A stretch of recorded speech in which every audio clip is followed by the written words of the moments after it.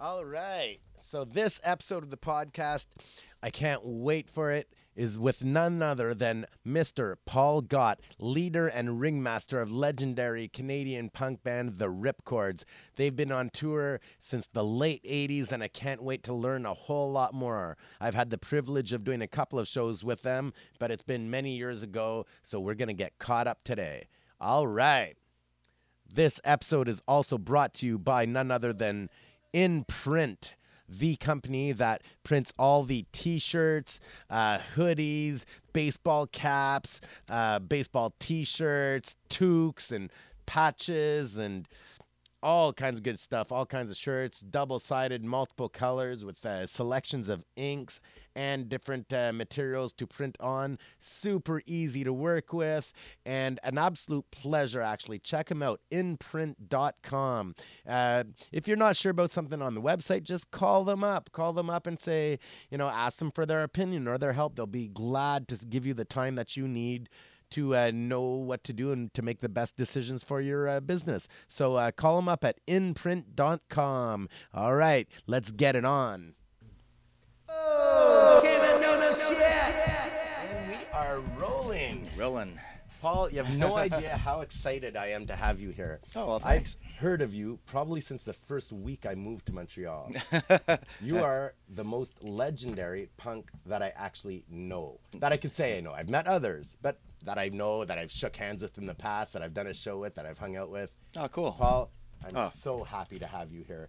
Really, when I say a legend, the reason I say a legend is because in my mind, anybody that starts playing music in the 80s and now we're 2019 and you just got back from doing a show last night, Yep. You are a legend, sir. Yeah, well, it's still fun. Well, it has to be. Yep. You're not going to do it that long if it isn't. Yeah, we ain't making money, so you got to have fun. Right. My first question for you, and I'm not too much of a question-answer kind of guy, but when That's I say okay. I work better with answers to questions, so there you go. But I mean, you started in the 80s. Am I correct even thinking that? 1980, yeah. 1980, Yeah. like this, almost 70s. Yeah, it's like post 70s, I'd say. So I actually started writing songs in the 70s, but then we started the band in the 80s. Okay. How old were you about at that point? Well, it's funny because when we started the band, I was 18, and I thought I was too old to start a band. So, 40 years later, here we are. Yeah, man, that's wild. 40 years later. Cheers to that, man. Yeah. Absolutely. And I know you rock, I was going to say as hard, but probably harder now than back then. Well, I think maybe it's a little easier because we kind of like not worried about tripping over things as much as I was when I started out. So now it's like, now you just like actually sing the songs and play the guitar. Were the Ripcords your first band ever? Yep. Was they? Yeah. Well, we started. But it was really different when we started. We were just basically played basements for like 5 years, and we started out. I think what did we call ourselves? We called ourselves Parental Guidance, which was too boring, and then we were Johnny Drughead and the Running Dogs of Imperialism, which was too long, and then They're kind of cool, actually. yeah, I kind of like that Yeah, one, man. but then there was a reggae artist called Johnny Drughead too, so we couldn't do that, and then the Ripcords just seemed to fit. Yeah. And we started with like I think 6 people. We had a lead guitarist, we had a different singer, had a keyboardist, and then. It's one of those band things. Nobody ever came to practice. It was the end of the 70s, start of the 80s, though. I'm not really surprised, I mean, back then, everything had to have keyboards. It's like, oh, your band's great. Now, once we get the keys on it, right? Yeah. You guys will really make it once you get the guitar. Yeah, man, exactly. That's wild, though. Was that in Montreal? Yep. It's actually the only reason we really started a band was because, I've been writing songs and literally I was like writing them whenever I sort of felt something. So I'd be in the metro and like we get these transfers that were like about this long and paper. Right, and I'd be writing lyrics on these like as I was going along. Do you still have any of those? No. Too bad. What I do have is I have like I have these Star Wars notebooks that would probably be worth a ton if I hadn't actually written in them now. But anyway, they're Star Wars notebooks where I actually wrote all the lyrics. So I've got literally all the lyrics to all my songs. You're probably one of the only people that I could say actually took a Star Wars product and made it like cooler. You can't say that to everybody, Yeah, it's true. I'll go with that. I'll go with cooler. So songwriting. I'm somebody myself who has always been writing songs since a young age. My biggest question I ask any songwriter, right? Yeah. Lyrics first or music first? I'd say mostly music first, but it is kind of one of those inspirational things. Like, I went through a time when I was kind of homeless, so at that point in time, I was literally writing songs in my head. Yeah. And I had all the lyrics and all the music in my head, and I wouldn't even know the chords. And then I'd get somewhere and I'd actually write them all out and put it all together. But most of the time, it's kind of like I get inspired by different things, and quite often nowadays the inspiration is quite often movies or television. Like here's let's face it, they pay these guys like amazing amounts of money to put movie soundtracks and stuff together, and they do something. I'm like, and it's usually not a melody. Usually it's like they got this really cool break thing they do there, and I'm like, okay, I'm gonna try and like do a punk version of that and see how it fits in. And usually by the time I finish writing the song, the thing that inspired me doesn't exist anymore. But it becomes something else along the way, right? Yeah. But isn't that the cool thing? Once you put pen to paper, at least when it comes to lyrics, sometimes I start off with what I think is a concrete idea. By the second line, I'm already somewhere else. It's kind of something like I definitely have two styles of writing. Sometimes where I literally force myself to write about something. But then other times it's just like let it flow and see where it goes. See, I've tried that before. I've had concepts. And I tried, like, I had like an idea. Like every song I write nowadays, I kind of think of having a video with it. Yeah. Even though we don't do videos. Well, I mean, we do you live. really don't have a lot. I checked it up. I think videos. you have like 7 or 8 videos, and that's over 40 years. Okay. Yeah. And we're like, and those are like, most of them are kind of live concept videos. Yeah. Like we don't do any concept videos. But when I write a song, I think of it visually. Yeah, I think of the song visually and how it's going to work, and we have songs like we have a song called Norm Next Door, and it's about a guy who goes and shoots up his high school. But it's like I got this whole story in my head of he's like the big football jock, and like the song's being written by the goth kid next door, and he's like, if you were looking at this, you would think, okay, it's the goth kid who's going to go into school and blow it up, and then. But he's going to head into school one day and he hears sirens, and it's actually the football player next door who shot up the school. And so it's not rock and roll high school anymore; it's jock and roll high school. Yeah, exactly.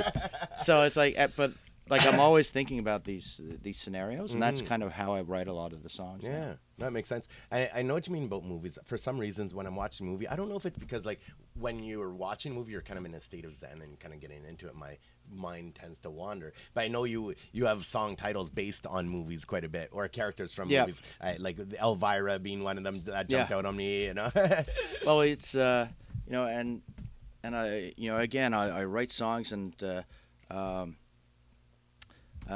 like one of the songs I got is in our most recent album was called Proud to Be, and it's kind of like our Oi style, but it's like proud to be part of a community that screams diversity. It's kind of like it's taking some of the old tropes and actually putting them on their head, especially the Nazi skinhead tropes. Right.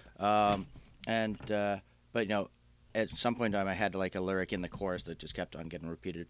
But then I watched Gladiator. Yeah. And whenever they said hello or goodbye, it was like strength and honor. Yeah. So like strength and honor rules the day, and so I put that in the song. Awesome. It's just like, hey, that's a kind of a cool way to. Yeah. And it sounds very good skinheadish. So I'm like, okay, strength and honor. That's the whole skinhead thing. It's such an issue, especially depending on who you're talking to, right? Like if I go into my professional world, and somebody even mentions skinhead right away, they're like, oh, the Nazis are coming. Yeah. You know what I mean? And we had a big talk about it, even in the band, because we play ska, and the Fred Perry looks and stuff like this, and it always comes back. The Proud Boys tried to steal that look as well, and like it's that whole appropriation of look thing thing that comes back and haunts you. It's like we had a big debate. Part of your brain is like, fuck those guys, man. I'm not gonna let them take what's ours. But then on the other hand, you're dealing with general public right now that might not have a clue of the history behind it and what it actually is. But are you really going to sit there and educate everybody too? That's a lot of energy to educate a bunch of dummies, Well, I find that there is a bit of that, but I've also found over the years that anybody who is in the least bit affected by it, if you're minorities or if you're Jewish or something, the good skinheads and the bad skinheads, and you know that probably there are bad skinheads out there, but probably it's the good skinheads who are beating them up and keeping them away. So, and when it comes to like the general public, I try and, because I've got the skinhead look, Right. That's called extent. Aging, right? I'm getting there too, man. Well, I've been doing this since 1980, so, but it's one of those things where you look at the general public, and now it's like, oh well, they don't like Antifa, and they're using all these stereotypes to describe anybody who's like in the anti-fascist movement. It's called Antifa for a reason. They should probably just call themselves anti-fascists. That would probably go better. But all this stuff is like, you know what? If and that's why we call them the norms. If the norms don't understand, the norms don't understand. I'm not going to try and educate them on it. If they want to come into our little world, then that's okay. And if they talk to me, when I'm on stage, when I do anything else in life, I tend to try and tell a lot of jokes and be friendly and smile a lot. Especially like we just played 2 shows last night. You're on stage, I'm pretty much yelling for an hour and a half, and when you yell, you look angry because you're yelling tunefully.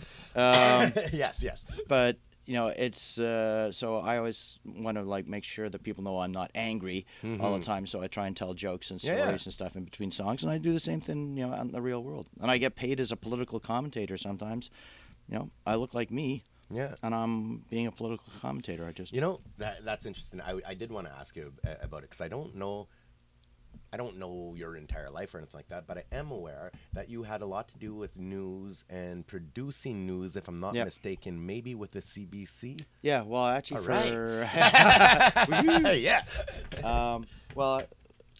he steals the show all the time. I know. He's a very happy dog. It looks like he'll keep you very warm in the winter time too. I used to actually produce the 6 o'clock news for CBC and Global for like 15 years in Montreal. Wow. Those are some credentials there right there. Yeah, it's kind of weird. Yeah. I've actually had a lot of jobs like that. I worked for CTV as well. And my one negotiation when I get to a job place is no dress code. Yeah, I don't care about vacation. I don't care about salary. No dress code. Is that your only negotiation, or my only negotiation? I bet you have one that you forgot. Being a touring musician. Oh well, see that's. I just work hard. Because that would be that was my summer vacation. Like I get 3 weeks of holiday. I'd work all the stat holidays in the rest of the year, so I get another week put together from that. And that would be my summer vacation. 28 shows in 28 days. Yeah, well, that's it. Right? That's the Canadian tour. It's always 28 to 32, right? Yeah, every single one, man. And you're going across. For vacation starts with a 978 kilometer drive to Sault Ste. Marie. Yeah, man. Now, what in the world got you into news and producing news? Well, I kind of just that's always what I've been in is journalism, and I just I was for like 15 years. When I was, oh God, there's so many anecdotes on this one, but when I was in university, I was a journalism student, and then I joined the Students Association. They said, okay, you can put out our newsletter and stuff. I go, okay, cool, and you can edit the handbook. And I go, great. Well, who's going to put all this stuff together? And they go, oh, well, you are. So I had to learn how to be a designer and stuff at the same time. So that's how I kind of got into the whole thing, and So I put out a tabloid magazine in Montreal called Rearguard in the 80s, which was like 36 pages a month. And we interviewed everybody from Metallica to the Ramones to local bands. Shit. And whoever made it to the cover was the best photo. So can I time out you for 1 second? So wait. So the time that Metallica was in the magazine, they weren't on the cover. It was some local band because we had better photos. Okay, Metallica, cool. Ramones. You interviewed the Ramones. Let me touch that hand. Went to Ottawa actually, and got into a show in Ottawa and interviewed them there. And they were great. You know what? It was the weirdest interview ever because I was in this kind of really big backstage room because they were playing some sort of big concert hall. And so it's like almost like a small gymnasium. and they were like all over the room, like sitting in different places. Right. And so I was interviewing mostly Joey, and as I was interviewing him, I was thinking, oh my God, this is the worst interview ever. Because I asked him a question, and he wouldn't look up. He'd never look up. He'd always looking down. And so like this, he was doing this to me, and he would kind of answer like, and I was like, oh my God. And then I went home, and it was it was obviously for print. So like I just typed out all the recordings, and I was like, okay, he's friggin' brilliant. Right. It was one of the best interviews I'd ever done. He was like really thoughtful, and it really made sense. But when he was actually saying it, I was just like, oh my God. It's the Ramones. Such a huge fan of the Ramones for different reasons, but one is just basic songwriting. Yeah. I don't know if you know this, but the second came out in the 45's album is called the Ska Moans. It was a ska tribute to the Ramones. and like I've been a fan my entire life, like since the age of 10 on, and to be able to just sit there with Joey. And who, by the way, I heard him. He had a podcast before he passed. Just like it was like all garage rock and stuff. One of the best radio shows I ever heard. Oh, really? I didn't know that. So good. Yeah. Man, he knows his stuff, eh? Yeah. He might be quiet when he's not on stage or whatever, but that man knows what's what. Well, it's kind of it's really funny. Like because even when you loved bands in like the 70s and the 80s, there just wasn't the information. Like, you'd buy like Cream magazine to get an interview with the Ramones, or one of those like music magazines out of England, and it was just so hard to find information. And now I'm kind of like, I'm just rediscovering a lot of the bands that I really liked. Now I'm getting all this new information about the Ramones and seeing all these old photos of, who they were hanging out with. I go, really, Joan Jett and Joey Ramone were hanging out? And I was like, that's so fucking cool. Who would want to be in that room, right? Yeah. Can I just sit in the corner here and shut up? That's wicked. But, like, it's so cool, like, the fact that, like, I know that lyric-wise, some of it can be tongue-in-cheek, fun, based on movies and stuff like that. But I know you hit the political wall every once in a while as well, right? And, I mean, being a news producer... It's interesting to see. We got a lot of anti-media songs. There we go. I'm anti myself. Yeah, no, it's. I think we always describe our music as kind of like a night out in Montreal. It's full of beer, girls, and politics. That sounds about right. Yeah. So we kind of cover everything. We've always said that you don't have to believe. We're not like a political band. We always just say we're a non-political band. And somebody actually came up and said, like, half your songs are political, dude. Like, how can you say that? I go, Busted. well, yeah, okay, well, they're positive. We just never think that you have to believe what we believe to listen to our. We're not going to hit you over the head. But we are going to. That's a cool angle, eh? I mean, so many people I find like become preachy, and if you don't, believe the way I believe or think the way I think, you can't even listen to us, or you can't be part of my posse, Yeah, well, it was kind of the Fugazi kind of generation, and I much though I admired a lot of their stuff, I didn't want to be the band of you have to believe everything we believe. Yeah. Obviously if you're going to be like some racist nuthead, nutball or something like that, then we will let you know very quickly you're not welcome. But if you're more conservative leaning, like we'll say, well, we don't agree with you, but you can still listen to our music. Yeah, exactly. It's so. And maybe he'll be lucky, and some of it'll rub off on him too. Yeah, exactly. Because you're working. Well, and that's that's part of being in the media. Yeah. It's that's part of being in the mainstream media is like you want to reach people, and it's if you have a podcast or if you got a blog, it's like okay, everybody who likes a very specific section of the news or your point of view is going to be listening. Yeah. But in the mainstream media, you get to like reach a whole bunch of people who probably don't agree with your personal views, and you get a chance to maybe nudge them in the in the right direction. Absolutely. So. And I don't know about you, but like I also like hearing other points of view. You know what I mean? Where I find a lot of people these days, it's like, it's almost like, we just went through the election. Everybody's like, I'm conservative or I'm liberal. I'm like, I want to hear what y'all have to say. Yeah. You know what I mean? And I don't find there's enough of that. It's always like, well, liberals, turn it off. Or, conservatives, they suck. They're going to just tax everything and, build bombs in all hospitals. Sure or not, I don't know. Who am I to say? But I do like to know who's talking and who's saying what, because first of all, I like to know where my enemies are. Yeah. You know what I mean? So I'm not going to shut them up. I'm going to let it go. You know? Yeah, and I also want to know kind of what's happening. You know, people get surprised. You know, it's like, how did Hillary Clinton lose? Well, if you were actually paying attention to what was going on, it was kind of like, this is a pretty easy scenario to understand. And you gotta be able to look around at these things and kind of go, okay, there's this is coming, and a lot of people believe this, and maybe that's what we should, we want, as I'm kind of talking for the left now, you should be working on is putting out more information there, as opposed to just putting out, fuck you, you don't believe what we do, and we're gonna just yell at you. Yeah. I mean, the one thing I always say, when you have things like Trump happen, is like, it's great for punk rock. It's like the Reagan years again. Yeah, Dead Kennedys, get out. Get your pen again, there, Jello. we got like 2 or 3 songs on the new album we got coming out about Donald Trump. That's right. You're making a new album, aren't you? Yep. Yeah. And do you have any idea what it's gonna be called yet? Yes, it's called. Don't buy the first album, jerkwad. Get this one. I love it. I absolutely love it. That's fantastic. Because we always find people like they come to a t-shirt table if they don't know us as well. They'll come and they're like, "Oh, what's your first album?" Because they always figure the first song and the first album is going to be really good, and then it's going to be downhill from there. And I'm like, dude, our first album is kind of like garage punk, and it's okay. I was proud of it back then. I'm still proud of it in retrospect.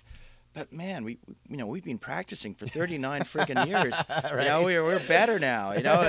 And if we didn't keep on putting out albums that, at least I thought when we put them out, were better than the previous albums, we'd stop putting out albums. Yeah. So like, buy one of the new albums. Like our best album was Made in Montreal, which came out a couple of years ago, and then we put out our greatest hits, but we put new songs on it, and like, those are my favorite songs. Yeah. I mean, we did a split now just this year. We released it called Punk East versus Punk West with 3 other bands, and they're our friend. They're my favorite songs. Yeah, the songs on that. That's album. So cool, because split albums used to be a big thing, and they were happening frequently. Yeah, I can't, like, until you mentioned it, I'm like, I can't remember last time.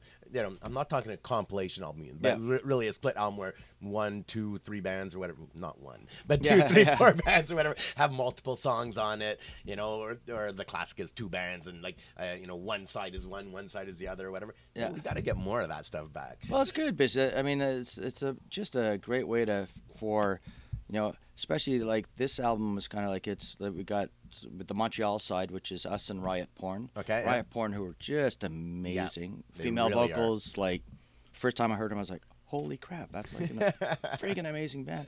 And then shout out to Riot Porn. Yeah. And then the other side is Calgary, is the Calgary side, and it's the Motherfuckers, who we've been playing with forever. And I'm not aware of them. Oh yeah. Oh, they're really good. Like, just straight ahead. Well, they kind of, the name is appropriate. I'll take a listen to that. Yeah. And there's this band Mandible Claw, okay, who we actually played with when we went out west last year.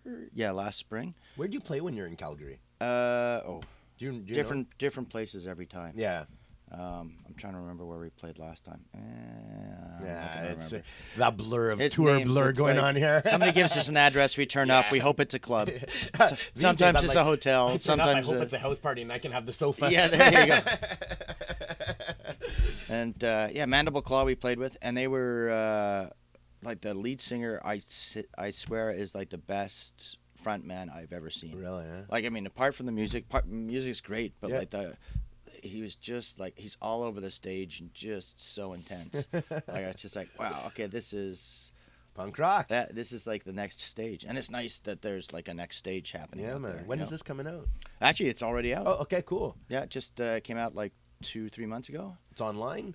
I'll say yes. There you go. I'll second that. Yes. I think it's on the Motherfuckers Bandcamp. You can get it through their page. Yeah, definitely. And then it's just on vinyl. Other than that, so discover new music, people. Always be on the search for new stuff. Don't always look back. And the first album's not always the sound. Yeah, it usually sucks, except for the Clash. Yeah. Hey, there you go. Yeah.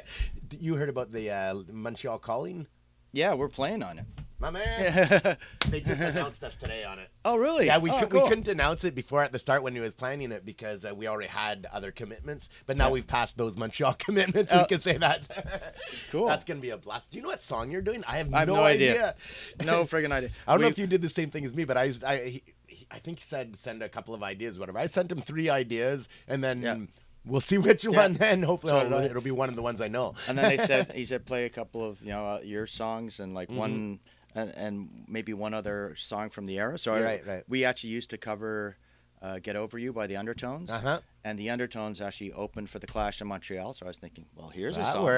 works. So hopefully that'll be one of them. Because it's easy to play. We did the same. I named easy to 2 play. Clash songs and one of the era. We went with the Cramps from the era. Oh, yeah. okay. Yeah, exactly. Which was a bit later, but they crossed over. No, so it's I mean that's going to be fun. It's going to be a weird show because there's a lot of bands that just aren't punk there. So I'm just kind of wondering how that's going to work. That's going to be interesting. That's for sure. It's going to be our shortest set in a long time. Right. Like 3 or 4 songs. Okay, that's about 9 minutes. Time to go to bed. See, I have this thing where I used to drink a lot before shows, but I don't do that anymore. I usually start with the first song now, and then I order, because we have this thing in the band. We always order shots to the stage, and then at the end of the tour, calculate how many we actually paid for. See if we're which side of the line we're falling on, if we're winning or losing. But if you're only doing 2 or 3 songs, you have to do the shots. We're gonna be sober by the end of the show. That never happens. We kind of got this thing where we always.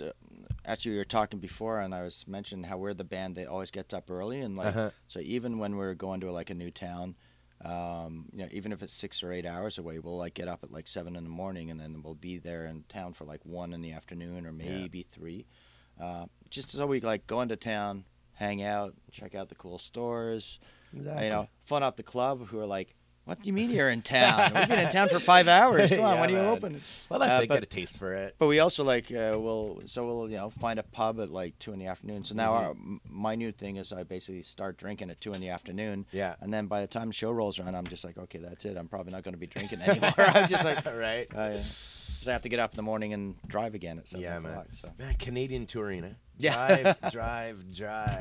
It's insane. Like, just we were talking about it before we sat down here when we were upstairs. We were making some tea and stuff, because he's British. Mom wouldn't want to know what's in your tea, would she? But we were just talking about like touring Canada. The drives are insane. When Sudbury to Thunder Bay the next day, there's 10, 12 hours of your day right there. Yeah, and we always have good shows in Sault Ste. Marie. Mm-hmm. I love the Sioux. And so like we actually when we put out our Canadian as Fuck album, 93 I guess.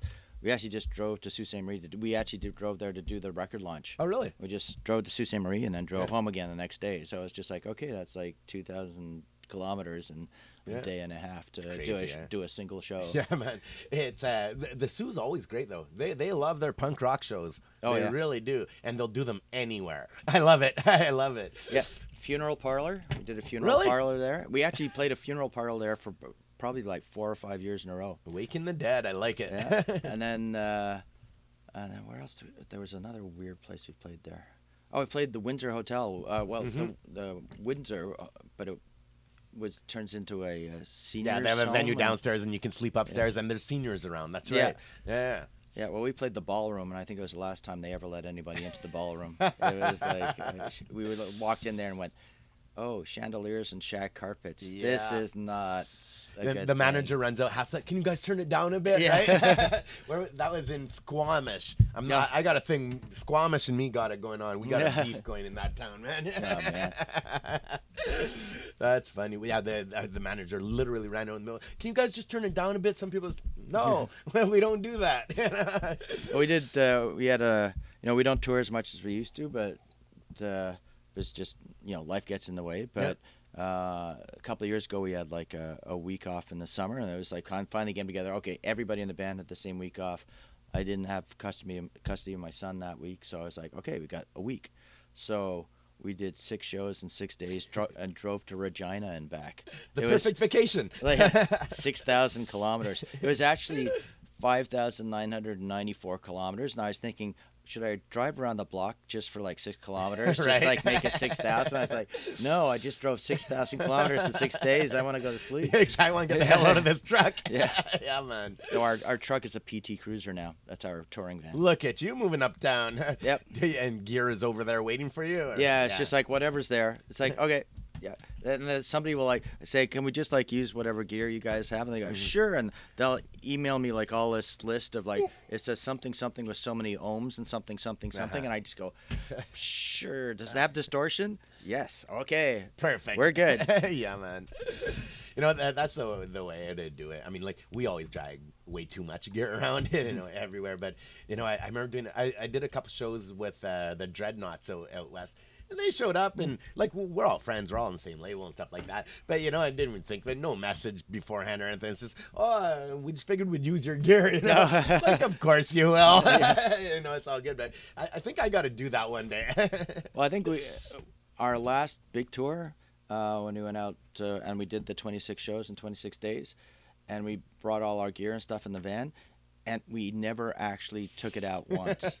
We were just like, every time we got to a venue, we would just like, we'd ask the other band. What is it? A band full of lead singers or something? Yeah. Nobody gets the just gear like- out of the van? Well, it's really heavy, that stuff. That's It right. gets heavier every year. Yeah, man. That's a real thing. I got this shoulder injury, and it kind of fucks me up sometimes, and I hate being that guy. I mean, like, and I had it really bad. Like, it's like this tendonitis, bursitis thing that I've had, like, for years from playing sports as a kid. And I was sitting there, I'm like... See, that'll teach you to play right? sports. Yeah, man. Like, knock your head and knock your shoulder. But I had such a hard time being that guy on the side, watching the guys bring stuff in, until one of my boys like, just stop trying there and just chill out. Go do an interview or something. I'm like, all right. I can take a hint. That's wild. How many albums have you put out so far? Do you have a number? It depends on how you count albums. But I'd say we're in the area of 16 to 18. Wow. So, it gets kind of complicated later on when it's like, okay, we've got a couple of EPs, but one has like 7 or 8 songs, which I know some people count as an album, but we only count as an EP. Or we've re-released something, but we released it with like 6 bonus tracks that nobody had ever heard of, and an entire live album. So does that count as a new album? I guess. I know what you mean about the debate on it, and everybody has a different point of view. In your case, let's go with what you call it. Yeah. You are a legend. I don't know. I don't know if you realize it. Well, Like, you are. Hey, there's no ways around it. There's no, maybe I'm not. You started in 1980 and you just finished 2 shows yesterday. yeah. Anybody that wants to live a rock and roll lifestyle, and I'm not talking about success or anything like that. That has nothing to do with being a legend in my mind anyway.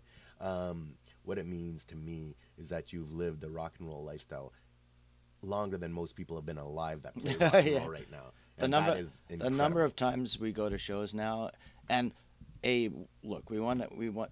There's got to be young people at shows. I don't want to be playing to everybody my age. Yeah. Or your age. You I slid that wanna- in there, right? If there's not like 18-year-olds in the crowd or people like trying to sneak in, we just stop playing. Like, we don't want to be our own cover band. Absolutely. No, I get that. But at the same time, it's kind of cool the number of people who come up and say, "Wow, I'm so glad you guys are still playing. Like, you were my first punk rock show." Right. And sometimes it's like 5 years ago or 10 years ago or even like 25 years ago. And it's like, "You're my first punk rock show." I'm And sure like, you were a lot "Yeah." of people's first punk rock show. Yeah, well, we made this thing. We decided after a while, we started touring in Canada, and the first couple of tours was like, we play, and it was like early '90s. We started doing the cross Canada tours, and it was like not very well established, routes. There was no internet. There's phone calls cost $600 a month in long distance just to try and book things. We were phoning like radio stations to college stations. Are there any punk venues in town? Right. Or And they're like, what? or any basements? And so like, we'd play maybe 10 or 12 shows in a month. And, I just had a flash. You toured before GPS. Oh yeah, way. How yeah. the hell did people do that? Well, we knew once you've done Canada like so many times. Right. But yeah, that was the fun part. It was our system. You'd drive into town, and you'd look for the cutest punk girl you could see somewhere and ask her directions. That was, that was just the way we did it. Where was I? See, we bounce all over subjects here because Yeah. we're going to come back to the subjects we started with later too. Wait. So yeah, we were just like, after a while, we just went, when we're not playing, we got nothing to do. We're just spending money. We can't stay at the same place. We're not gonna like stay at somebody's place for like 3 days. Yeah. And basically, we're like, okay, if we're not playing, we're wasting our time. We're spending tons of money. We're getting bored. So it's just like, okay, after a while, we will play anywhere. We'll book like the main towns, and we'll get a decent guarantee out of them. That will pay for the tour, and then we'll play your tiny little town. Invermere, we always used to play. It has one traffic light. Yes. I grew up in a town like that. Yeah. Vankleekill, Ontario. Oh, Vankleekill, yeah. Yeah, man. Soundcore was from there. Yeah, absolutely. Those are some of my best friends. Actually, Yeah. my best friend is a drummer. His name is Christopher Stewart. Dave Barton was the singer. Brian Mullen was the bass player. And Troy Young was the guitar player. Whoa, my brain. Yeah, there you go. And they used to play with like Crash 13 and the Stan GT. Absolutely. And, yeah. Back at Station 10 Terminal and all those days. Yeah. That's wild. So like there are towns like that, and we would play every one of them. Campbell River every year, and on Vancouver Island, and just so after a while, we just like, okay, we were pretty much the only punk rock show in a lot of towns every year. Every August, we'd be going through, and everybody would come out to the show, and when we first started going out, we never had any big promotion or anything behind us. So like when I first went out in Calgary and Vancouver and stuff, it was like, okay, there's like 12 people here, but hey, we'll have some fun. But we'd have like way better shows in the smaller towns. Yeah, for sure. Yeah. And then after a while, after doing this for like 10 years, all of a sudden, like our shows, we start going to the big towns, and like we get people phoning us up and offering us big shows, and we're like, really? Like, you want us to play like a really big venue? Didn't we get 12 people last year? and we turn up, and the places would be full, and then we were like going, how did this, I'm glad it happened, but how did this happen? And it was like all the people from all the small towns moved to the big towns. So everybody moved to Calgary and Edmonton and Vancouver. Yeah. So all of a sudden, all this playing, it wasn't like a plan, but all this playing all at small towns actually paid off. And so I was talking to Danny Rebel about that whole effect too, and we even talked about the Vankleekill and the bands coming out, and why bands, like there's so many bands that grow up in small towns and stuff because they can make noise and and hang out together and do all this wild shit without the law always being on top of them and squishing them down, and all this kind of thing. But we also talked about how in the small towns they have no schools after high school, right? A lot of the small towns, so they always move to the city, right, for college, university, and next thing you know, all those small town shows become the big show in the cities. Yeah, it's wild, man. Yeah, I love the fact that that happens. And we played Humboldt, Saskatchewan for forever. It was like, that was so cool. Did you tour outside of Canada a lot?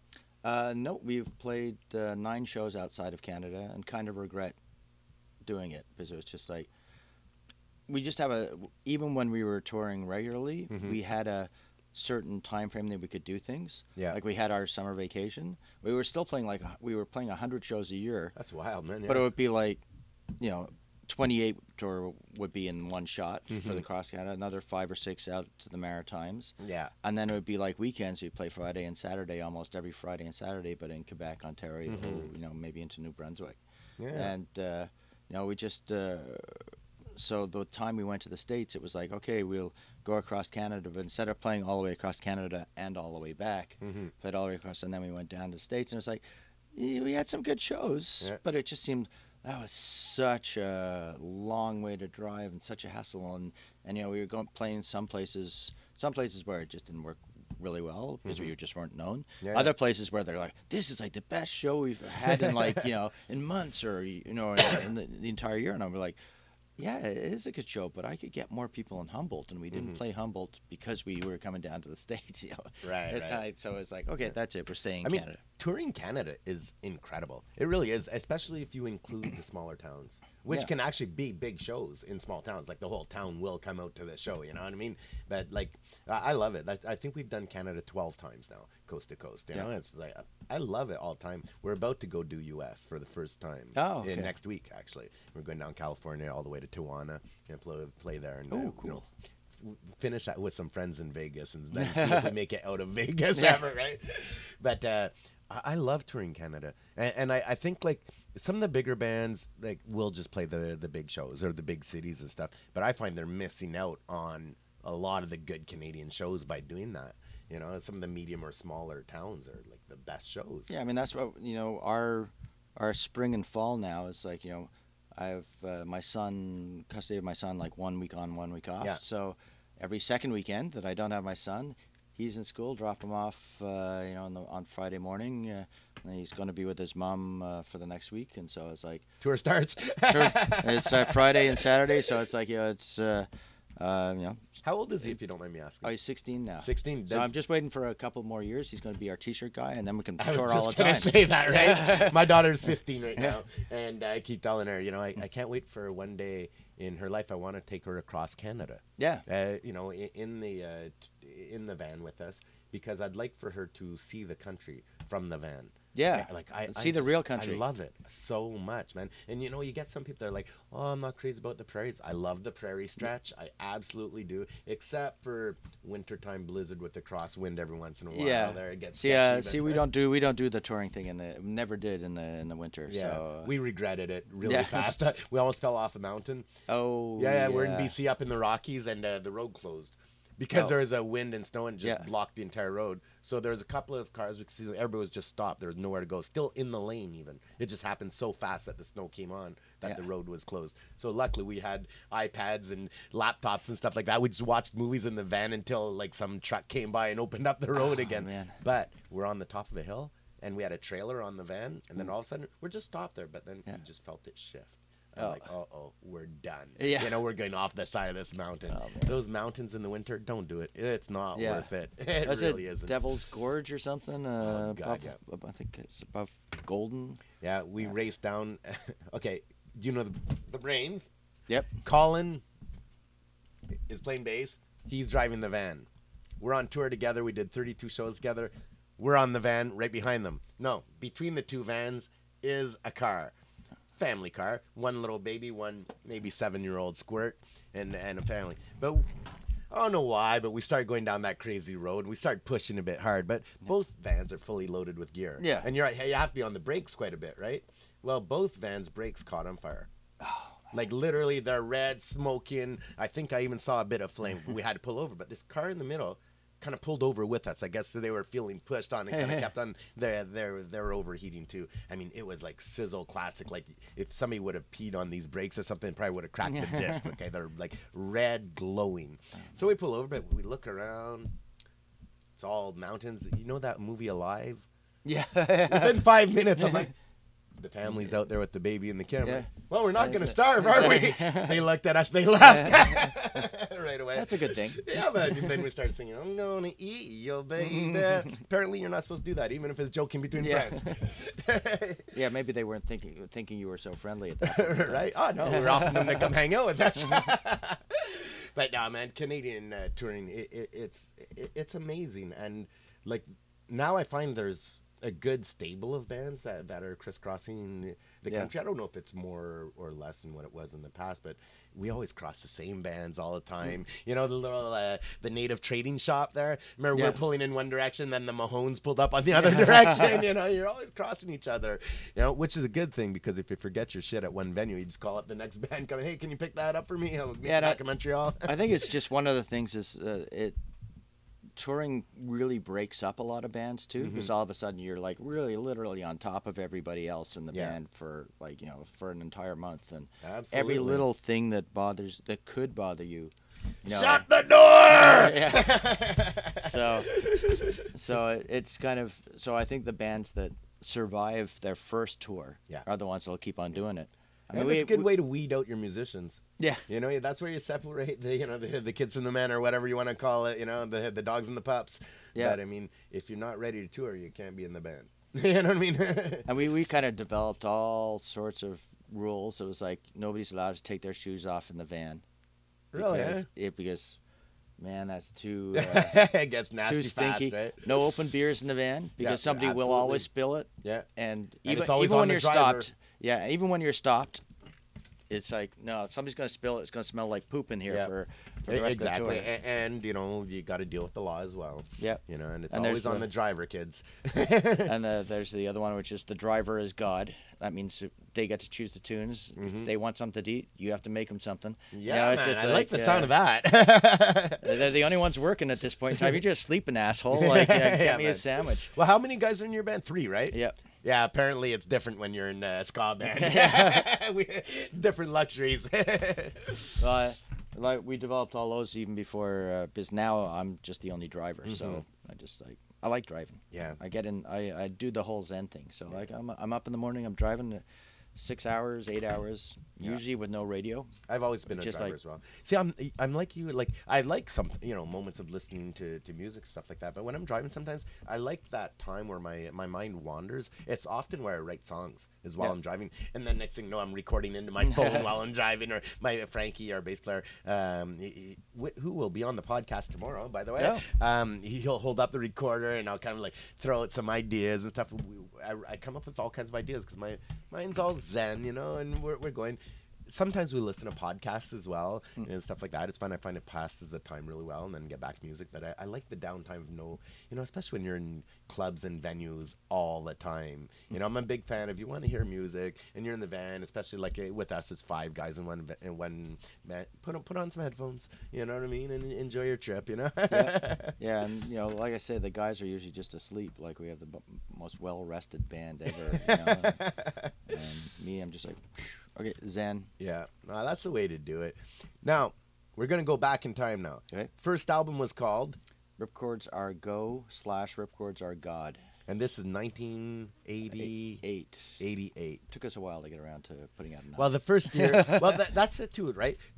Some people like ask me, when did the band start? So I always ask them, like when we put out our first album or when the band started? Because you have those development years. Yeah. You know what I mean? You're figuring your shit out. You're figuring yourself out, and what is it you want to do? And at first, it was kind of more like, oh, we're just going to play for our friends and going to, and play the occasional party and, hit the occasional club. But it was like, it was really kind of, no, we're just doing this to have some fun. Yeah.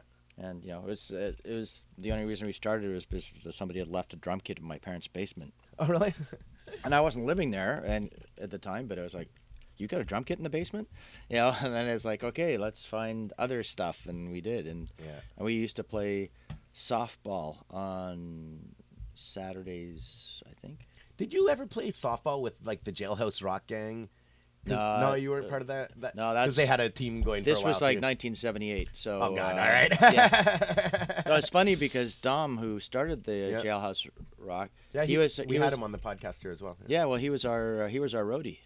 Really? Yeah, that makes sense. He used to write for the magazine that I put out, Rearguard, back in the early 80s. Okay, that makes perfect sense now that you mention it. I could see that. And then he came across Canada with us, and then started the Jailhouse, and it was very much part of that. I'm actually giving him a lot of advice for his book on Jailhouse now. That's right. Yeah. I don't know when that's coming out, but I can't wait to see it though. Yeah. I got a note from him the other day saying, "Hey, do you have InDesign and Photoshop? Because I need to finish this book." So it might be a while. Yep. Gotcha. So we just started. We were playing softball, and it was just like, okay, we've got people who are gathered in one location, and who have played softball and then drunk beer. Perfect start to a band, if you ask me. Right? Yeah. And Baseballs and beers. Yeah. Have you written that song yet? Baseball and beers. We got a song called "Let's Go Expos." Well, there you go. Yeah, man. That's awesome. Do you mind if I smoke? No. Cool. And then so then we had all this equipment and we just started playing. That was You do you smoke? No, I don't. Thanks. I just fall asleep. Yeah. I thoroughly encourage everybody else to do it. There you go. Just not during the show, right? Yeah.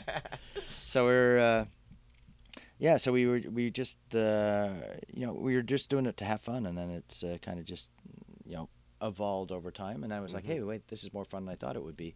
And like, wait a second, I got some cool songs, and then it just kind of once we really started once we put out the first album, that's when we started playing almost immediately. We were playing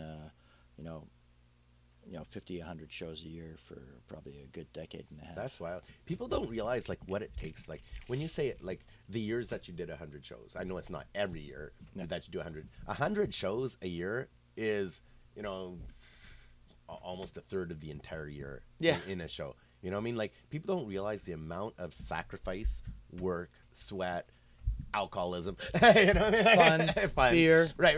Yeah, and everything else we won't talk about. Yeah. There's rules to the road, by the way. Yeah, no, we had so much fun. But I mean, we always had this approach that it was like, okay, tour is summer vacation. Like this, we're going out to have fun. We're going to like go to a club every night, and we're probably going to enjoy the music. People will buy us beer, want to hang out, and we'll see new towns. It's like so it was never even in the early years where there's no chance we were making any money or staying in a hotel or anything. Like it was just like, okay, we're just kind of partying with friends all across Canada. Like who gets that opportunity? Exactly. See, I do have a bit of that philosophy in me as well. That I've never, I work with street kids and stuff like that. I'm not making money, you know what I mean, at my regular job. But music's always been my ticket to travel, and see people or live or be social or get out and all that kind of thing. So I get that. When I asked you if you played outside of Canada a lot, and you told me no, you didn't. You did about 7 shows in the States. One of the reasons I asked, because I did Google you today, before I came here, because I wasn't sure. I've never Googled me. Dude, there's all kinds of shit about you. You got to talk to somebody out there. They're talking mad shit about you. No, I saw a list of some of the bands you played with. And I'll drop this. You did a show with Nirvana. Yeah. Okay. Do you know how many people, like, in hindsight, would just like sell their own balls to do, to meet them or whatever? The real unfortunate thing about that show that we played with Nirvana is I don't remember it. I can understand that. In fact, the only reason, as strange as Dominic Castelli comes back on this one, the only reason I know that we played the show with him is because Dom has a poster showing that they opened for us at Fafun. Isn't that weird? Yeah. It's just like, obviously early years for Nirvana. Yeah. But and it's just, and that was the time where we were playing like 100 shows a year. Where did you play with them? At Fafun. At Fufs, yeah. Yeah. At Fufun's back in the day. And they were like, and I was just like, okay, I just cannot remember this, but hey, cool. Yeah. I mean, we've played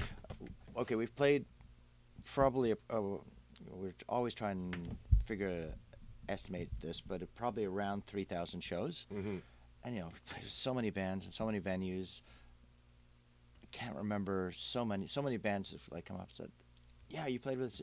And I'll remember it if there's a song of theirs that I know, or sometimes I'll remember the entire show, but other times it's kind of like, that was like an 8-band show in a basement. I kind of... amongst the other 99 shows of that year with 8 bands, you know what I mean? Like, I know about that blur. It's like I have a thing in my band that's hard. I don't know if this happens to you or not.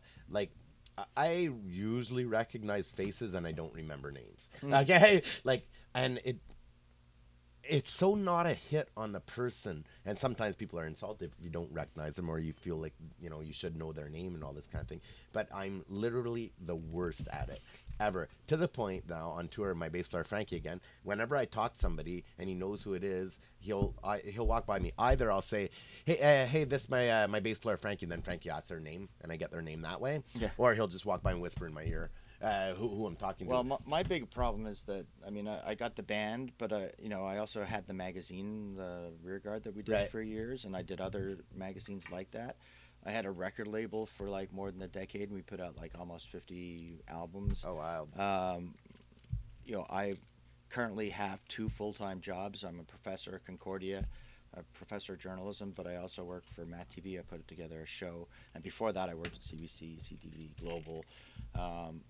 So I've got this massive life I've met so many people in like so many different walks of life through being a journalist or through being punk rocker, that I remember nothing. And I'm pretty sure I've insulted every punk rocker in Canada at least twice. I don't know about you, but like I got into the a thing now when it comes to that. It's like when I see something, I either just know how I feel when I'm with them. Like, do I feel good being around this person or bad? Yeah. You know, and is that simple and basic animal instinct, almost like, you know how a dog, like I had this black lab growing up, and he loved everybody, but one night somebody knocked on the door and the guy was drunk. That dog, just all that peace and love part of that dog went out the window, and he was not letting that person in. You know, they just feel it. And I've kind of resigned myself to that. It's like, I feel good around this person. Okay, I want to hang out with them. But it's that simple, you know what I mean? Because I just can't remember it. Like, I see too many people a day. Yeah. You know? Sorry. Yeah, too successful, I'd say. I did not know you were a professor, by the way. Oh, yeah. Can I jump on that? Do Sure. they know who you are? He's sort of vaguely, sort of. Yeah. Every once in a while, because I teach all these courses, and so it's like, and one of them is like a radio newsroom, like we kind of really do a radio newsroom, like real life, 3 Really? hours to put together a newscast. Can I sit in on it one day? I'm sure. Yeah? I'd have to ask the guys in the class, the students, but I'm sure. I would love to. Yeah, it's kind of, it's crazy because, like, you know, you go to school, everybody's, you got like a week to do an assignment, you know, like all this stuff, like, you know, normal stuff, and there's a lot of theory taught as well. Yeah. And the radio newsroom that I teach is like, okay, you get in at 8:30 in the morning, you have to pitch story ideas. It can't be more than 12 hours old. It's got to be something currently happening. Then you got to start making phone calls, do interviews, write a script, record everything, edit it together by 11:15. So you got like 2.5 hours to do this, put it all together. And I love it. Then we do a radio newscast, and it's like, but every once in a while, so it's like, are they all on this speed? is real life. Well, they are. they wish they were. Right. You know, there's a lot of gnashing of teeth at the beginning of the semester, but they, you know, by the end of the semester, they can do it. Wow. And that's what you need to do in real life. Is like be able to make the phone calls, get the information like quick, because even more so with the internet now, obviously, it's sort of like, okay, you don't have a week to put a story together. Right, You've got like right. 4 minutes before somebody else puts the story up. So You know, I never really put brain energy into that whole concept, but it makes perfect sense. Like, it must be a race then. Oh yeah, it is, like more and more, you know. And so it's like, and radio is kind of like for all the old school media, it's like it's still you know, okay, you've got a newscast every half hour, every hour. It's like you got to fill that thing with new stuff each hour, and it can't be like stuff that happened yesterday. Yeah. So it's like, and so that's what this course teaches. But every once in a while, just to sort of So show radio news is really punk rock. Yeah, well, It's like, go in and do it. Yeah, it's like every once in a while, it's like coming up to deadline, I'll do the ripcords voice. So instead of just going deadline, it's like, deadline! Yeah, You know, man. they're like, what the hell? Like, I warned you guys I was going to do my ripcords voice. Yeah, man. Like a Django just woke up. Yeah. Hey, buddy, everything gonna be all right. Oh, that's wild, though. You know, journalism, if I didn't get into, like, basically what I did is I realized right away I just want to live a music life and a band life. I realized at one point. But then I was like, if I have to work, I want to do something that morally I'm okay doing. And that was how I got into what it is that I do. But you know what? Journalism, I could have seen myself getting into that. Yeah, Absolutely. it's a lot of fun. And, you know, it's one of the kind of the jobs where the more you do it, you know, like a lot of jobs, the more you do it, the more it becomes a routine, and it becomes kind of starts getting boring. With journalism, it's kind of the opposite, because the more you do it, the more you learn the routine of the nuts and bolts of how to do things or who to contact, or, you know, but the story is different every day. So and it just makes it easier to gather the information and write a better story, and you know, get better people to talk to you about that story, you know, and find it, you know, instead of like just spending like 3 hours trying to find somebody who will talk to you about a sewer break or something in Montreal, or something stupid a politician has said. You're like, okay, I know exactly who's gonna give me like a really cool insight into that, and then I'm gonna go here and I'm gonna write it this way, and you know, so the more you do it, the easier it becomes, and the better it becomes. You know? So it's kind of a fun thing to be in. I think you know, I could really see how being a songwriter and somebody in rock and roll that always has to push to get what he wants type thing. I could really make the correlation between that and radio journalism, because I actually do like radio still. You know, some people are I think got away from radio for a while, but I have a feeling that it's kind of coming back, and I think one of reasons why is I think podcasts became popular again, and I think that kind of joins radio as well, because like when I get into a new town, often I'll tell the guys I just want to try and find local radio. You know, so there is something about it. It helps you feel out the city a little bit, you know, and there's something super cool about that. Well, it's the one thing. It's the only, I'd say, the only one of the old media that's still very healthy and still hiring people and stuff. You know, in large numbers, simply because it's like you need something. You know, we've been trained by the internet to want something straight away. Yeah. And now it's like, well, you still get that on radio, whether you're getting it through the internet, you know, or whether you're tuning in on your car, which is where a lot of the audience is anyway. Yeah. You know, so. No, that's it. And there's something about like I'm sure for most people they listen to music or podcasts or whatever, but it goes on in the car. That's where sometimes I like going for a car ride just to listen to music. I can be alone. I can have the volume I want. I'm sitting between the speakers, so it's a decent sounding stereo. If you have like, you know, even a piece of shit, I've even used the Bluetooth, and I hate those things, but they're handy sometimes. But like just listening to music in a car. What's more, you know, the symbol of freedom? Windows rolled down. You're driving, so you have your right foot on the gas, the left foot's out the window, you know, on the side mirror, and you're blasting music. You still need some of these, you know, freedom feelings. It's crazy. I think, you know, when I was saying about growing up in the country, how there's all these great bands, it's because there was a sense of freedom that we had growing up in the country. I mean, first of all, if somebody called the cops, they're coming from Hawkesbury, that's 15 kilometers away. You know what I mean? Like, people were on their own, but I also think it installed, you know, families were installing morals and values and what's right or wrong and where are the lines and limits, and your job as a teenager is to cross those limits and cross all those lines and then figure out who you are. Where did you say that limit was? right, exactly. You're talking to K-Man here. I can't give that one away. But there's something about that whole sense of freedom that we had as kids, whereas I've noticed in the city now, I've been in Montreal since I'm 19 or 20 now, and I find the kids, some guys will be into bad things and it's crime, but that's not really what I'm talking about. I'm talking good kids that are probably in school, but they're doing a couple of wild things here and there to find out who they are, right? Yeah. But these days, it's always the law that interjects. And I think the effect of that on the youth is way more than people realize. Like, you know, it's that whole thing is, if it's legal, it's right.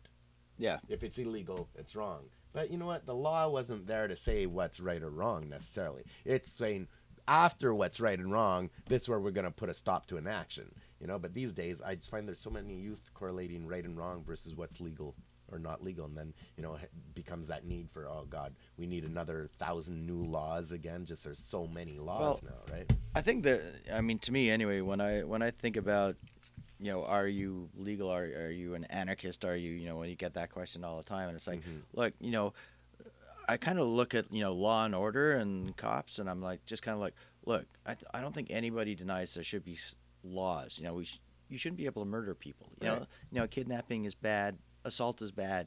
You know, like I think that's kind of like, yeah, that's there. It's the order part. Right. Oh, you can't stand around and loiter. Yeah. Oh, you can't do this. You know, you can't smoke here. You can't do this there. And, you know, it's like all these rules of, we don't like it when you do this, you know, so we're going to make sure you're going to get fined, or, you know, that crap. That, and everything becomes financial at the end of it as well. Like you said, you're going to get fined. You know, it's like this, man, I got to have a podcast. I have a court date in January, okay, for this parking ticket thing. And it's this whole job. I think I got to get a lawyer on here, because I think laws and finances are going beyond what the actual purpose was, and somebody's just not paying attention or letting this stuff evolve. Basically what happened is I got a parking ticket. I was in Jamaica, okay, and I might have even forgot about it, but it wasn't online. Like, you know how you when you go to pay tickets online, you have a list of them. That I paid the 3 that I had on there. I paid them off, and I left. So you're supporting the municipal government, I guess, with it. God damn it! They better fucking help me out. They won't even let me have a garden in my front lawn. Oh man, that pisses me off too. Don't get me started on that. But so this parking ticket didn't exist in my mind. Yeah. Okay, because it wasn't online like the other ones were, and so I'm driving over the Jacques Cartier Bridge after work at like 5:30 at night. I get pulled over by a cop. why are you pulling over me? Goes, oh, I was just behind you, so I just ran your license plates. Just like that. But I wasn't doing anything wrong. Yeah. And then he goes, did you know you're, no, he goes, yeah, you're driving without your driver's license. I said, what are you talking about? First of all, it's my pocket. Yeah. I would never do that. I've never, of course I'm have my driver's license. He goes, no, according to us, you don't. I said, well, can you figure out what's going on? There's a problem here. So this is the SQ. So they pulled me, you know, at the Jacques Cartier bridge, they have a little building. Oh, yeah, yeah. The end of it, yeah. He tells me to park in there. And then he goes, look, I'm going to call a tow truck. They're going to tow your car to the pound. I'm giving you a $900 ticket for driving without a license. I repeat to him, I've never received anything in the mail. I've never been stopped or somebody has taken my license. Like, I have my driver's license. So now the tow truck's coming. Says, well, that's what it is. Yeah. So total bullshit. So I go to the SAQ, or whatever it's called there, the driving peeps. And I'm like, they say, first of all, I have a parking ticket that I've never seen. They find it in the system. I said, that parking ticket was not online. He goes, yeah, sometimes they make mistakes like that. I said, well, really? And then the cop says that my license is suspended because of that parking ticket. Goes, oh, yeah. I said, but I didn't receive anything in the mail. No, somebody goes to your house on foot. They just go to your house, and then they tell you that your license is suspended. Well, wouldn't they leave something on my door handle, like mail or something? Oh no, they don't do that. Well, I was away in Jamaica. I just came back. It was my first week. How am I supposed to know that my license was suspended? She goes, oh. Anyway, I'm contesting the hell out of this because of that. Man. Because of the pound. Now, first of all, I paid that parking ticket the day after, right away. So my license is fine again. All right, cool. So that's costing me $900 extra, where it was something I didn't even know, driving without a license that I never even was told that it wasn't valid. So I go to call the pound up to go get my car. It's been there a day. I figure it's probably $40 or whatever. Oh, no, we have a policy that once a car is in here, it's minimum 30 days. Oh. I'm like, the fuck you talking about 30 days? I just paid the problem, and everything's fine. I want my car. No, it's 30 days minimum. That to me is some gangster shit, man. Like the problem is gone. Yeah, they know how to make money. They still have my car. I left it with them. Like, you keep it. Yeah. If 30 days of in the pound, it's probably worth as much that car was worth. Yeah. I'm not gonna go get it back. I'm just like, keep it. But anyway, January 20th. If anybody wants to come to court with me, January 10th, 20th. Like, it's unreal. You should get that ticket 411 guys on your side. Yeah, man, I need everybody on my side. But my whole point of that, it comes back to the laws and the purpose of them. I don't think anywhere was, okay, you missed your parking meter by 5 minutes. I don't think they really wanted to charge me $300 for a parking ticket because it was late, $900 for a driver's license, and lose a car over it. Yeah. I don't think that was the purpose behind a parking ticket. The parking ticket is supposed to be enough to give you a reminder to please park properly. Law and order. The purpose seems to have disappeared, the original purpose, through that example anyway. And it becomes something else, and it becomes a financial matter more than anything. Like I said, the pound. They're making fucking top dollar off some rule that they say, did he just invent that or whatever? We'll find out, but I'm not getting. I've never taken anybody to court. I've paid things when I've been innocent because I don't want to deal with it. But I'm like, the fuck, I'm gonna sit down on this one. You know what I mean? It's crazy. But man, Paul, first of all, I feel like I could still talk another 2 hours.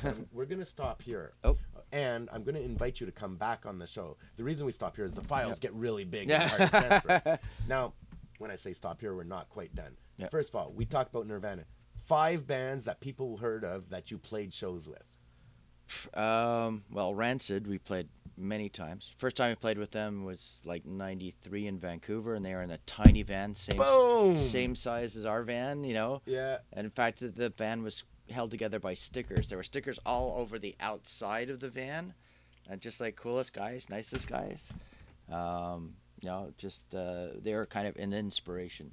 Yeah. And then later on, they actually would quote us as being one of their inspirations. Oh, that's wonderful. Which was just like, oh, that's so nice. Yeah, man, absolutely. But I mean, you need these moments. I mean, we do it not for the money. We do it for all these fucking cool moments, Yeah, it's just like so much fun. Yeah.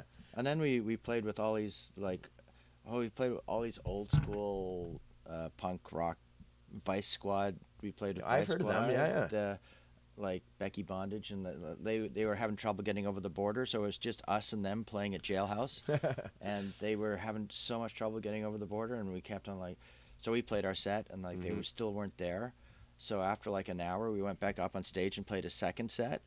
And then I sort of was telling the story the other day, and some guy said, "Oh, actually, no, you guys played 3 sets." And then they finally turned up at like 2:15 in the morning or 2:30 in the morning, and we left all our stuff up on stage and just said, "Look, just play our stuff." Yeah, and so exactly. they played, but at 2:30 in the morning. I played with Peter and the Test Tube Babies. Yes. Who are like just great, And it's kind of funny because they had the show Band from the Pubs. The song "Band from the Pubs," which is a big song, and at some point we were like just hanging out with that. Well, we never hang out backstage, but they were backstage, so we were talking with them, and my ex was there, and at some point in time we were just like we were talking, and then at some point in time she just something went wrong, and she just like threw up all over Peter's shoes. That's wonderful. and I was like, uh-oh. And then Peter just like looked down and looked back up and went, I say, that's the most punk rock thing that's happened to us all tour. It sounds perfect. No, I'm an easy puker. I can relate. I puke so easy. It's ridiculous. All right, so we're at 3. 2 more. So no, I'm not really counting. I think there's 2 more. In the weird thing, we played with Lydia Lunch, who's this Really? kind of I know who New she York is. ranting Absolutely. poet, and I was just like, well, this is pretty freaking cool. So that was fun. Other famous people. Last one. We didn't get to play with the Ramones. Mama. I mean, you name like a Canadian. We played. Yeah. We did a tour with. All right, DOA. other Canadian punk band. We did a tour with DOA. Yeah. Joe Shithead. Yeah, Joey Shithead. Yeah. We actually released one of our albums on his label. Oh, really? Dayglows, we played just like last year, at the beginning of last year. We played with them. We played with them a whole bunch of times. SNFU we played with. Great. Actually watched them, hung out with them in Edmonton more than actually played. And we only, for our first show we ever played with them was like 5 years ago. That's wild. I was just like, we've seen them so many times and they'd seen us. And I remember at some point in time we used to play the Cobalt in Vancouver. Yeah. All the time. And had amazing shows there. Is it still... No, it's gone. It's too bad. We got to do a whole podcast just on Canadian music venues, just that for like 2 hours. Well, the Cobalt, which was before it was the Cobalt, it was a strip bar. Really? And we've got all these old photos, and if you look at it, in the front, it's got just like girls, which is where Motley Crue got their song "Girls, Girls, Girls" from, because they went to the strip club in Vancouver. That's wild. That turned into because they were making the Dr. Feelgood album in Vancouver. Yeah. Wow. Brain on fire. So it all comes together. And the funny thing is, the first time we played there, they were still like, they put a stage in, but it was still kind of strip club-ish. And they had these things where like there's these like there were a couple of showers in the middle of the pit. Yeah. There's like this thing where, and you pull a thing, and obviously the girls were like, it used to be like there, but they were still working. So that's like, awesome. So I would love that show. Punk could have a shower in the middle of the pit during the show. Says no one ever. Yeah. It's just like, okay, Crusty Punk's no more. So Man, I got a lyric in one of our songs on the last album. Like, all my friends smell like punks. Yeah. That's freaking awesome. If I invite you back to this podcast, will you take me up on it? I certainly will. I got so many anecdotes. Life is an anecdote. Absolutely. When we roll the credits, first of all, I want you to tell people before I go what's up, and then I do want to play some music here because I know there's something I want to hear that you have. Yeah. Well, what's up? We got Sudbury and Sault Ste. Marie in 2 weeks, but nice. Then we kind of take it easy for the winter because there's like snow and stuff. And we are Canadian, and we know we should be Canadian and deal with it, but we'll just wait until the spring. I used to feel that way. Now I'm like, get me to Jamaica or get me to California or Mexico or whatever. Well, we're also supposed to be heading out west in May. We're going to be doing like Alberta and BC again, so that's going to be fun. And then we got a new album coming out. We got that's what I want to hear about. So that's the one. Did we say that one on air, or were we talking about that? Yeah, was that on air or before air? Okay, I'm gonna say it again anyway. It's called "Don't Buy the First Album, Jerkwad. Buy this one or get this one because we practice." And so we actually did a preliminary mix. We haven't quite finished it yet, but we got it. Are we gonna get a live first time feature? Yeah, of this? we've actually nobody's heard this. There's 4 people in the world who've heard this: the 3 members of the band and the guy who mixed it. Right so on. Nobody's here. You're gonna hear it like coming through our microphones. Yeah, so hopefully this will work. Paul, I'll turn this one. Thank you for coming here and hanging out with me, and I'm going to invite you back for sure because there's so much more I want to talk to you about. Cool. What a pleasure, man. Be happy. It's really fun to do this. Thanks, right man. on, man. Thank you. Now I got to see if I can figure out how the hell to do this. Don't go away. I'm crappy at computers. But there it is. Okay. I switch over and then click. It's going to work. Well, we played in towns right across this land. Drank with the kids, enjoyed the bands. No one norms can understand. Cue the fun, forget the plan. Through the gate, around the back. Not the wrong side on the tracks. Army boots dressed all in black. Can't wait till a band attacks. Let's go! I wanna go! Let's go! Next time you make a record and you're gonna make another one, I want to play guitar in one song. Down the steps of basement calls. Where Fisher House disgraced Lindall. Shut the fuses, hair and walls.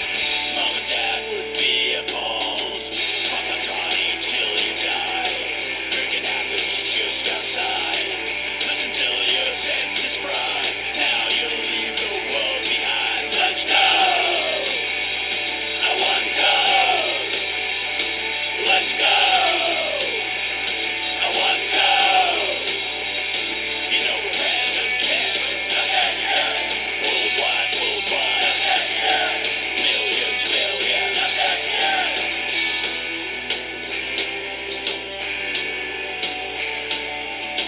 Want the address, ask a punk. All welcome, not the junk. Suits and mohawks, sober drunk. Good times, you just slam and dunk. Let's go! I wanna go! Let's go! I wanna go! You know we're president. Worldwide, millions, billions.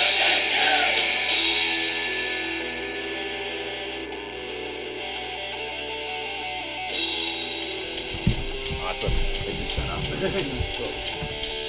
sounds like towns right across this land. Driving with the kids, enjoy the band. Cool. Actually, now that I think about it, it's cool that this is all about touring Canada. Right? Yeah.